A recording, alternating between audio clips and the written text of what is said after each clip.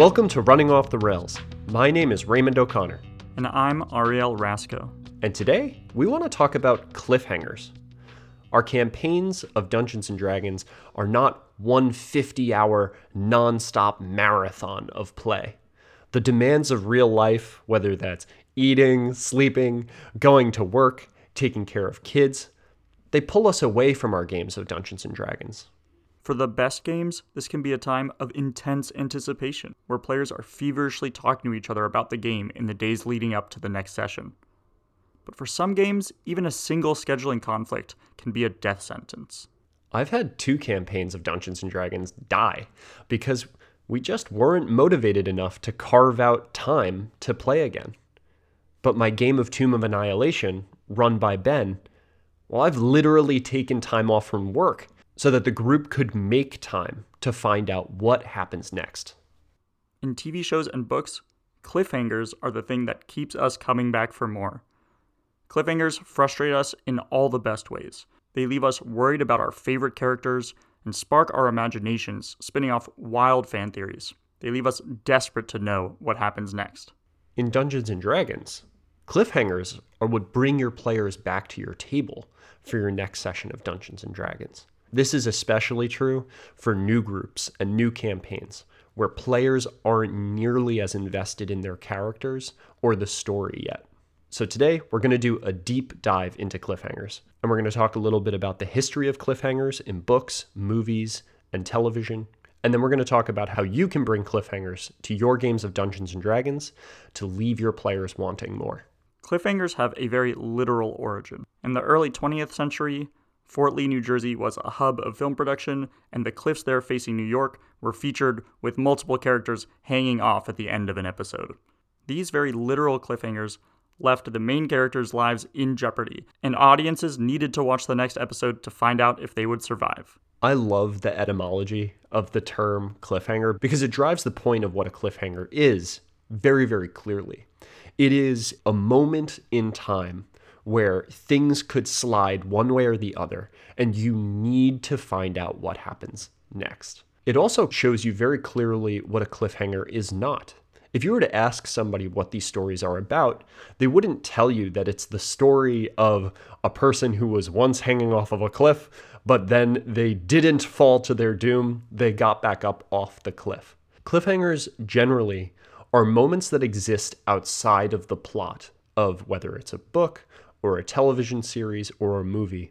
They are moments that ask what happens immediately next, that we as the audience feel compelled to return to the story to find out the answer to. If you listened to our last episode about pacing, cliffhangers are almost the exact opposite of pacing.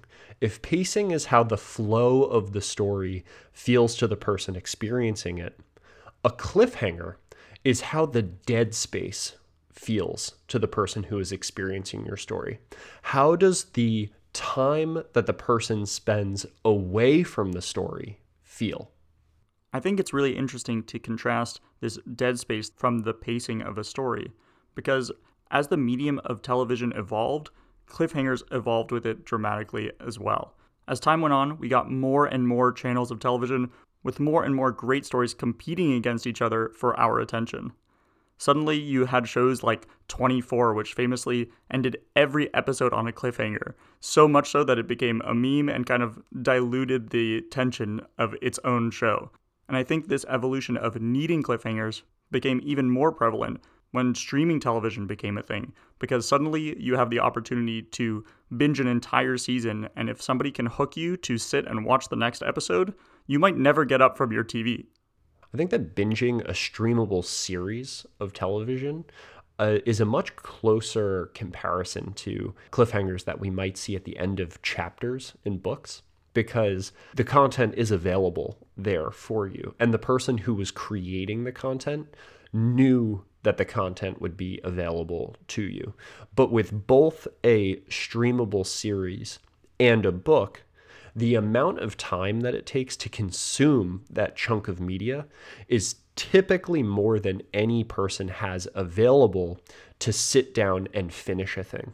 Typically, it takes longer than 12 hours to read a fantasy novel, and typically, it takes more than one sitting to binge through an entire television series. So these people who are making these mediums know that they need these cliffhangers to pull you along to the next episode, not just to keep you reading for that one sitting, but also to have you feel compelled to put it back on when you return from work, or that gathering with friends that you were going to, or that life commitment that pulled you away from the media that you were consuming.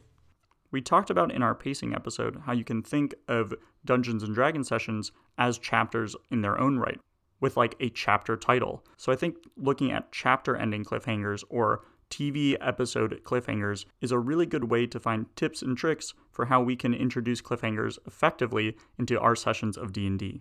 Exactly. What can we do at the ends of our sessions of Dungeons & Dragons to keep our players really excited about playing our game of Dungeons & Dragons, whether or not we get to sit down and play it next week, or if we won't be seeing our friends to play again for a few months? We want to recreate that feeling that you had at work where you're talking around a water cooler about last night's episode of Game of Thrones. That feeling of getting together to talk about what might happen next is one of my favorite parts of D&D, and I think is something that we can really nurture as DMs if we take the time to plan ahead. I actually think that using cliffhangers is one of the things that I do worst in Dungeons & Dragons. Sometimes when Ariel and I sit down to do an episode, we talk about something that I feel like I'm an expert in, and I'm kind of just doing my best to communicate and share my expertise. Cliffhangers is not something that is like that. Sometimes when Ariel and I sit down to do an episode, it's an opportunity for me to do the necessary research and work that I need to do up front to expand or make better a tool in my toolkit as a dungeon master. And cliffhangers is definitely one of those things that I've learned a lot about as a result of trying to prepare for this episode, and that I'm really excited to bring to my game of Dungeons & Dragons, because right now I think it's one of the weakest dimensions of my game. I actually realized that I had this gap in my game by listening to another podcast that I love to listen to called Start Writing. It's a podcast that's run by professional authors Joe Bendosky and Jay Washburn, and I found it to be an awesome source of inspiration for concepts that are well defined in the domain of creative writing, but are not so well documented for Dungeons & Dragons.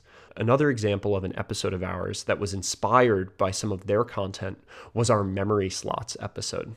I listened to this podcast and I thought it did a really good job of giving different examples of cliffhangers and talking through how to execute one well. And like Ray said, it's specifically meant for writing, but a lot of the things translate directly to D&D. They really stressed something that I think is kind of fundamental to a cliffhanger, that is, you should resolve the cliffhanger pretty soon after you introduce it. I think this is pretty obvious if you are thinking about cliffhangers literally. The person does not have much time to hang out on that cliff. There's only so many things that can happen while a person is hanging for their lives. And I like this idea because it shows that you shouldn't skip to a completely different place while somebody is in immediate peril for too long. It might fizzle out that tension that you worked so hard to build up. Exactly. Something that Joe and Jay actually talk about is their frustration with reading the Game of Thrones novels. Because George R.R. Martin puts these cliffhangers in these characters' storylines, but then cuts away to do entire chapters for other characters, you as a reader can experience a very real sense of frustration because you feel like you need to know what happens next for that other chapter. And I actually know myself, I've skipped through some of the chapters while reading Game of Thrones because I felt like I needed to know what happened next in that one plot that I was following. The most egregious example of this is with the book A Feast for Crows. This is probably the least liked book of the whole series, and I think one of the reasons why is because you only get to see half the characters.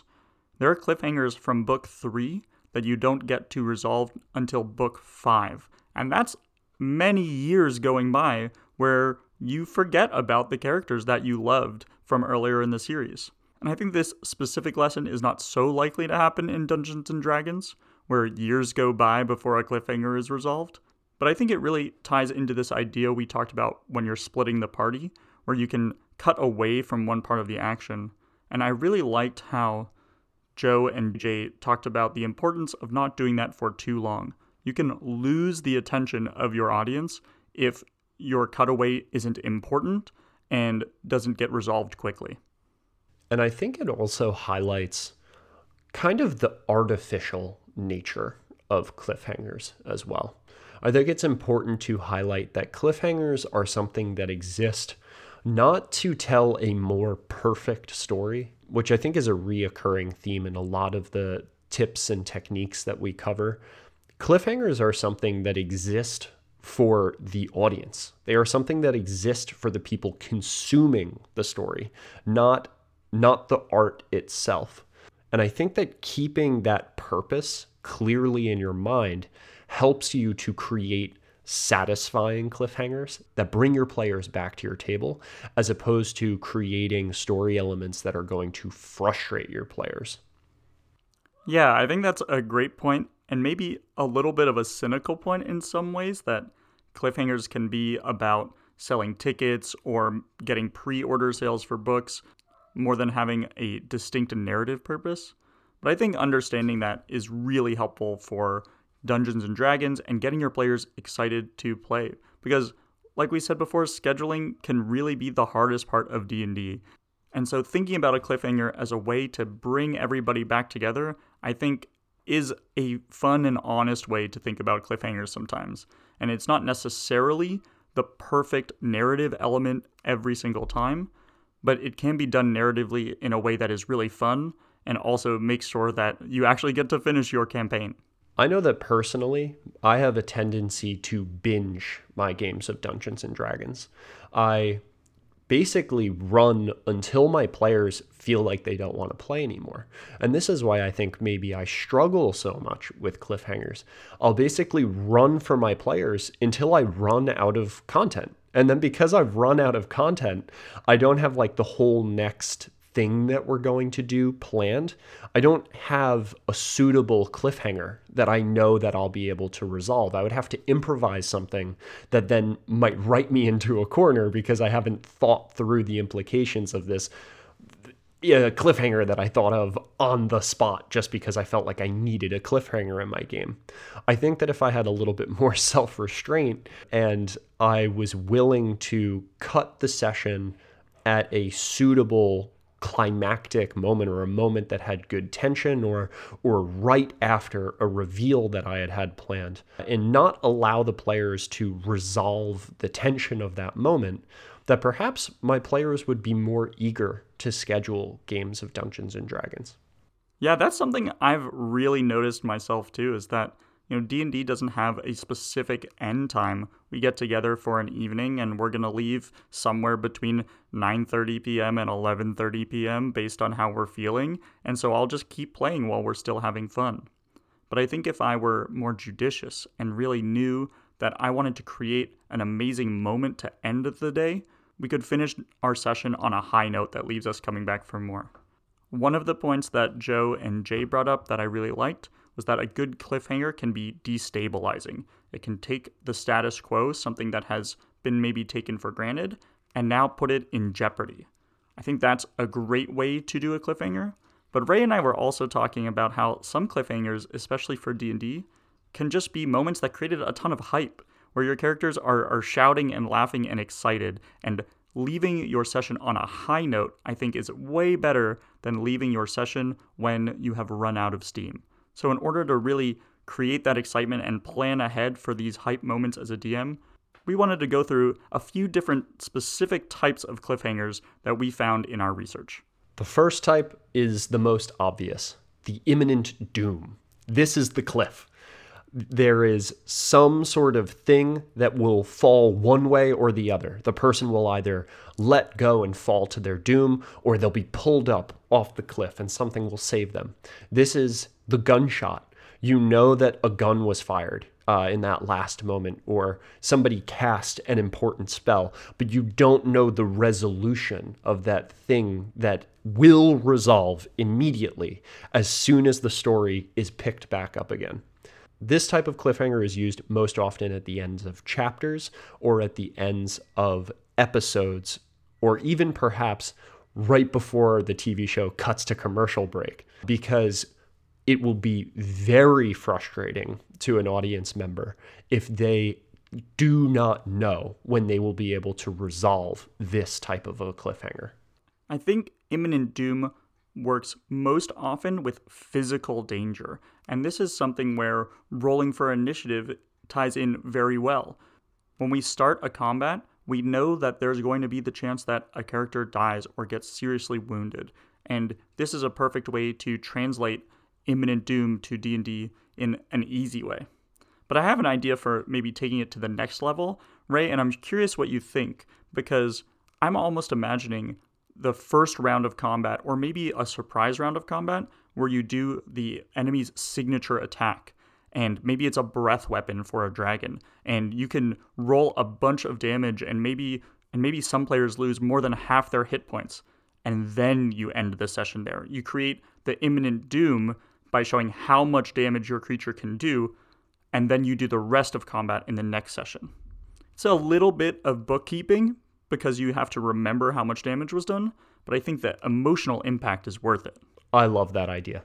I know that in the most recent dragon fights that I've participated in as a player, I've been like sitting on the floor of my room because I've been so anxious about the battle. And I know that if we were to cut right after that big first thing happens, that would only build the anxiety, because we would know just how screwed we really were.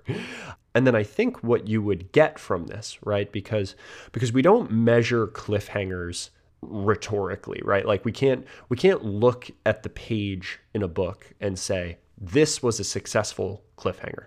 The way that we measure the success of a cliffhanger is by the reaction of the people experiencing the story. That is how you tell whether or not a cliffhanger is a successful cliffhanger or an unsuccessful cliffhanger, a good cliffhanger or a meh cliffhanger.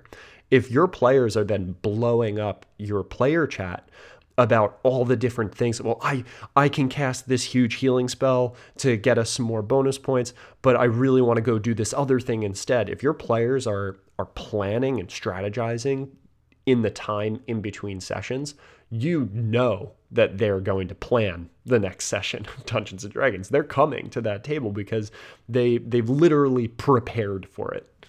Yeah, I love that idea. Like, if you know what you're going to do on your next round of combat, you're going to be more likely to actually play out that combat. That makes perfect sense to me.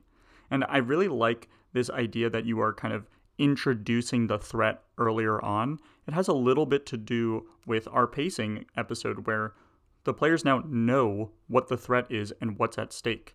I sort of like the idea also of starting a combat with the villain doing something outside of the combat a little bit. Like, if the villain is successful at stealing a magic item, that can be the start of a combat, and it can leave you with a sense of threat that you're introducing. Now the villain has something really, really powerful, and we're going to be in some trouble.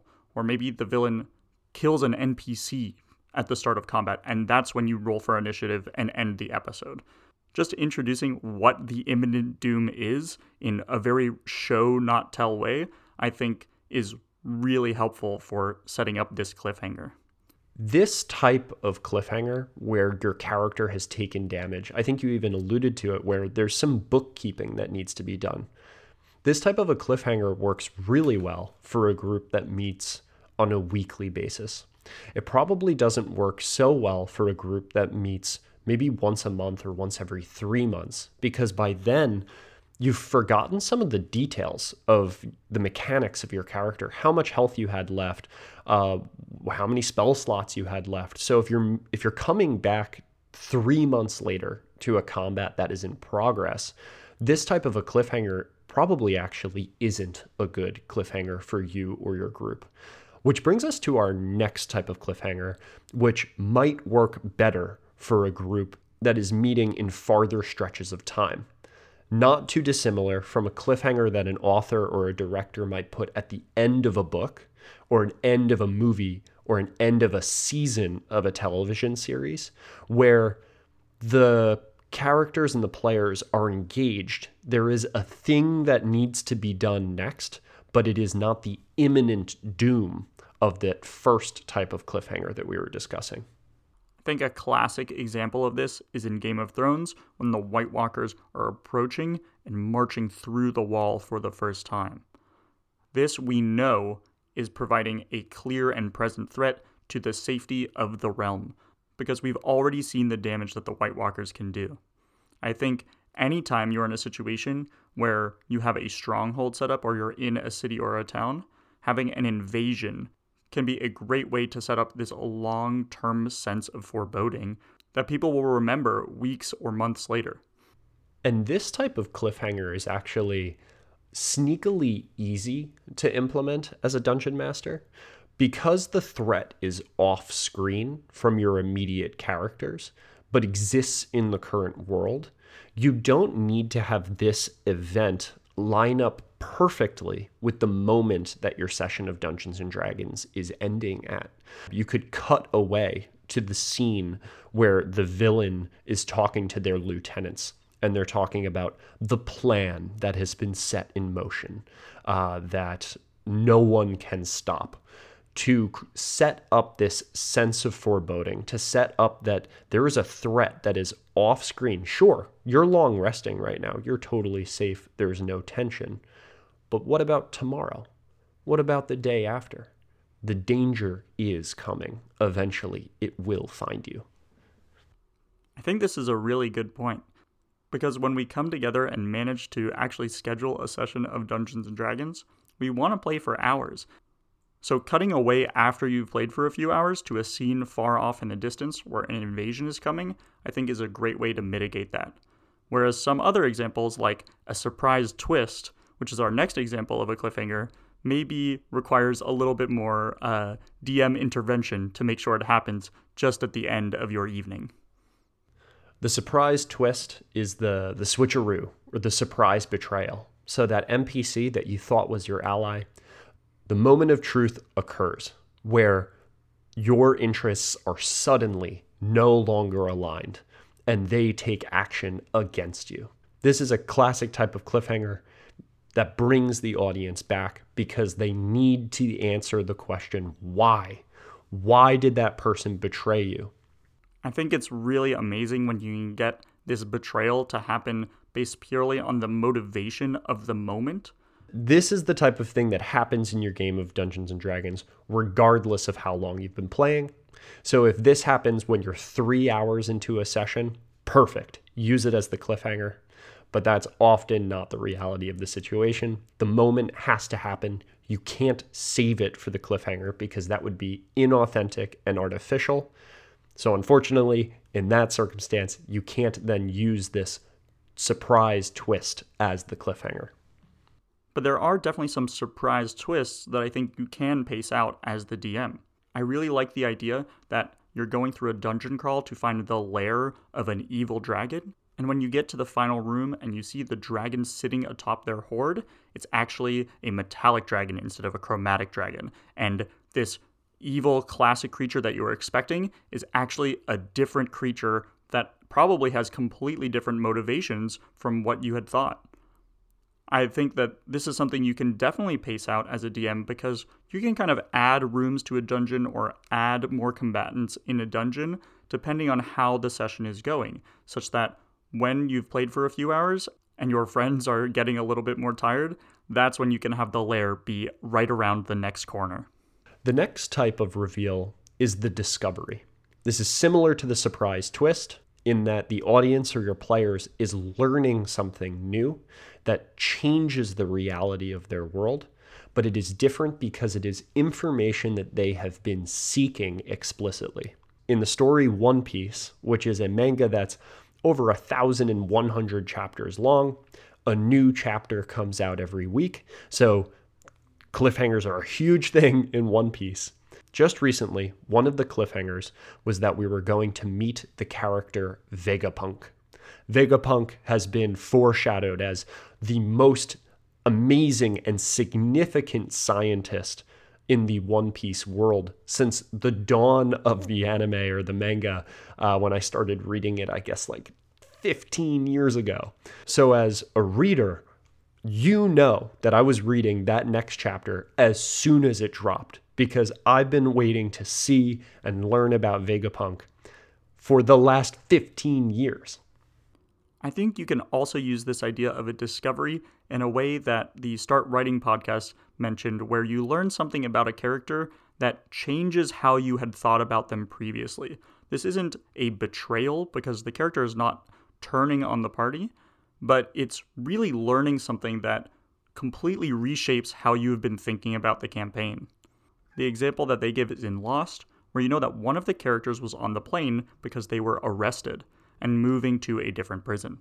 And you are searching for this information, and you're trying to figure out who it was, and you probably believe that it's one of the gruff, more angry characters, but then you find out that it's actually a more innocent, kind-looking person that you would have never assumed was arrested for a pretty intense crime. And so now you're reshaping how you think about this character. You're thinking about all these other angry, gruff characters and how they were actually innocent the whole time. And it's a big cliffhanger because you have to reorient your story in your own head. And that takes time to do, and it makes you excited to figure out what the motivations were for these characters when you get back for the next session. I think it's interesting that a lot of these cliffhangers probably have overlap. And it's often the case that you can have a surprise twist that is also a discovery. An obvious, perhaps the most iconic example that comes to mind is Luke discovering that Darth Vader is his father. Of course, it is a surprise twist that Darth Vader is Luke's father, but it is also a discovery moment. Because for the longest time, we were wondering really who Luke's father was. Where is he still alive? Does he exist somewhere in the Star Wars universe? And perhaps maybe that's what makes that cliffhanger so profound, so effective at getting people to come back and finish that Star Wars trilogy, is because you are doing many of these cliffhangers that you are kind of like opening up throughout the story all at once. Well, I'm glad you brought up Star Wars because that's great lead into the next example that we have, which is The Failure. And I think my favorite example of a great cliffhanger that ends with the protagonists failing horribly is in Empire Strikes Back, when they are running away from Lando and the Cloud City, and they've lost Han, and they don't really know what they're going to be able to do next. There's so much planning and strategizing that you could do as players after you've failed spectacularly and have to really regroup and pick up the pieces. I think that The Failure is perhaps the most dangerous cliffhanger for Dungeons and Dragons specifically. I think that when you are the person who has failed, as opposed to the person who has watched the main characters fail, it can be pretty demoralizing, and it can be easy to not really feel all that motivated to come back and play and try again, especially if there is some weirdness in the group where maybe you feel like the failure wasn't your fault and maybe like the DM made a ruling that you disagree with. I definitely see this on the internet. Most people talk about not wanting to play with their group anymore on the heels of a failure. So if you're going to use the failure cliffhanger, definitely be very proactive about scheduling that next session of Dungeons and Dragons and getting your players back to the table so that you can get the story moving in a positive direction again. That's a great point. I think as the DM, it could be very, very successful, especially if I'm a player in your campaign, to have a failure happening during a session, if it's a few hours in, saying, let's end the session here and we'll pick back up and see how you do next time. Like, I know personally, I love losing board games before I win at them. It makes me want to play the game again. And if I win at a board game my first time playing it, it felt too easy. And I'm not that interested in trying out a different strategy because I already feel like I figured out the game. And so if the DM introduces a problem that I wasn't able to solve, I know personally that's going to keep me really motivated. So ending the session maybe an hour early or a half hour early, even though we might have had time to try to fix the problem if we had stayed there, I think would be extremely motivating for me.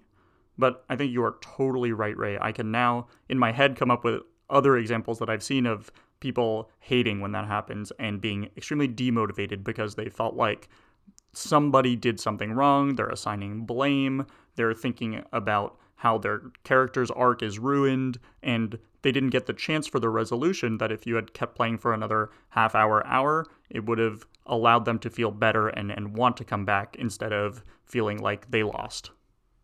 I think that the example of the Empire Strikes Back cliffhanger is really, really strong because that failure of having to leave behind Han Solo and Leia, who have been captured, that cliffhanger of what, like, we failed and we lost our friends, what are we going to do, is resolved at the very beginning of the next movie. We don't save Han and Leia at the end of episode 6. That event, that failure event, is resolved in the opening of the next movie, which I think really kind of drives home this idea that cliffhangers are very different from pacing, right? When we were talking about the conversation of pacing, we were asking the question, what is this story about? And the things that you open at the beginning of your story and then close at the very end, that's what your story's about. That's pacing. Cliffhangers are the things that you stick at the very end of your plot and then close at the very beginning of your next plot. They're very, very short. I think that's a really great point, and it reminds me of something we've talked about in many different episodes, how as a DM, you're setting up promises, you're promising your players that they're going to experience something, and then you really want to deliver on that promise. You want to deliver on the possibility to save Han and Leia. You want to deliver on the promise that the next episode is going to be fun and you're going to enjoy whatever has just happened. So I think in this case, for our example of other promises that could be cliffhangers, I think one of them that I really like is on a quest for a magic item, leaving the final resolution of learning what the magic item does to the next session. The final cliffhanger for me would be, say, here's the magic item, and they want to cast Identify, and I tell them, well, we'll find out next time. And this is maybe a cheap cliffhanger in some ways, but I think they're really going to want to know what this amazing magic item that they just spent all this time getting actually does, and they'll have to come back to find out. Hey, that's a discovery. That's a discovery cliffhanger, right? The one that we just talked about, where it's the revelation of knowledge that the players are pursuing, and it certainly is effective. We were just talking, though, about how the failure cliffhanger is a little bit dangerous, but then you said, as a player, you would love the failure cliffhanger. This next type of cliffhanger, I think, is particularly interesting because it is a player cliffhanger. This next cliffhanger is called the vow, or the decision, where a main character makes a vow or makes a decision that something is going to be the case way in the future. They are going to, I'll never lose a friend again. I'll never lose another sword fight. I promise this. And I think that pairs really well with the failure. So as a player, if you can feel that the session is going to end on a failure, maybe look at that as an opportunity to make a vow or make a decision to succeed in the future and make that failure cliffhanger that much stronger. Sure, we failed this time, but we will not fail the next time. Giving the players a chance to exclaim that they'll be back and they're going to get revenge, I think, is a really cool way to end a session and a great cliffhanger. Another type of cliffhanger that I really like the idea of is a dilemma, something that is a very specific choice that whichever way the players go is going to have meaningful consequences, but it's a difficult choice. In the new Lord of the Rings show, Rings of Power, there's a great cliffhanger where one of the minor characters actually has to make a very important decision of whether or not they'll ally with the protagonists or the antagonists. And the result of that has huge implications for the plot, and I thought that was a great cliffhanger. I think we can manufacture those moments at the table if we have an NPC that is going to choose to ally with the party or with the enemies. But giving your players a chance and giving them a decision to make, I think, is a great way to keep them talking in between sessions and getting them to come back and want to play next week. I think this is a really good example of a moment that happens very often in Dungeons & Dragons, but we don't take advantage of to use as a cliffhanger all that often, because the resolution is so instant. We're the dungeon master, we are role-playing an NPC, a judge, or perhaps a dragon, where we tell the players to surrender, give up, surrender your weapons, or we will fight you. Or you have to decide whether or not this man lives and goes free or is put to death for treason or desertion or theft or murder. And because we're putting the ball in the player's court, we're kind of relinquishing control of the flow of the game. So we miss the opportunity to end the session. So you need to be very cognizant if you're going to use this cliffhanger with your tone and the way that you're describing the scenario, and you'll decide what you want to do next time at the opening of the next session.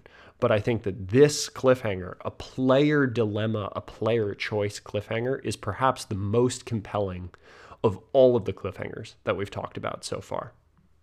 Yeah, I think it really ties in with player agency, which is a concept that we've talked about over and over again. Dungeons & Dragons is a special type of storytelling where you really have agency into where the story's going to go and how your character responds to the tension. So I love this idea that our cliffhanger is not something that we as the DM manufacture in this case. It's actually something that the players are initiating. This cliffhanger is because the players don't know what to do next. We ran through a long list and actually picked out some of the examples that we thought made sense for books and movies and TV shows, but didn't necessarily have as strong a correlation to Dungeons & Dragons. So we'll include links to these articles and, of course, Jay and Joe's podcast episodes in the show description below. And remember, a cliffhanger is not something that you can point to, that you have written on the page and say, this is a good cliffhanger. Cliffhangers are measured by the reactions of your players. A good cliffhanger brings your players back to the table. It makes them excited to plan and to talk about and to theorize about the next session of Dungeons & Dragons and the things that are happening in your world. A great cliffhanger might be met with panic or shouts or people saying, "Holy crap, I didn't see that coming." I think those are the indicators of a good cliffhanger more than what narrative elements you put in. Just because you could logically explain this cliffhanger to somebody else, it doesn't mean it was a good cliffhanger. I think there are kind of 3 different ideas that I'm looking for when I create a cliffhanger. I either want my players to be in awe, or I want them to be curious about what's going to happen next, or I want them to be strategizing. I want them to be thinking, I have a plan for how I'm going to resolve this tension. I hope that this episode has better prepared you the way that I feel better prepared to now present cliffhangers to my players. And until next time, I'm Raymond O'Connor. And I'm Ariel Rasco. And thanks for listening to Running Off the Rails.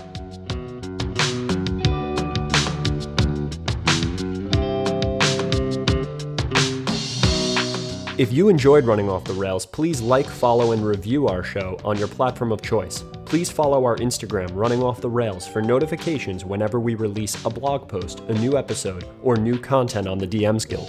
If you prefer a specific type of content, please send us a message on Instagram. The jam you are listening to is Hoist by Andy G. Cohen, and you can find Hoist and more of Cohen's music on the Free Music Archive. You can find links to all of our content at runningofftherails.com or on our Facebook page, Running Off the Rails.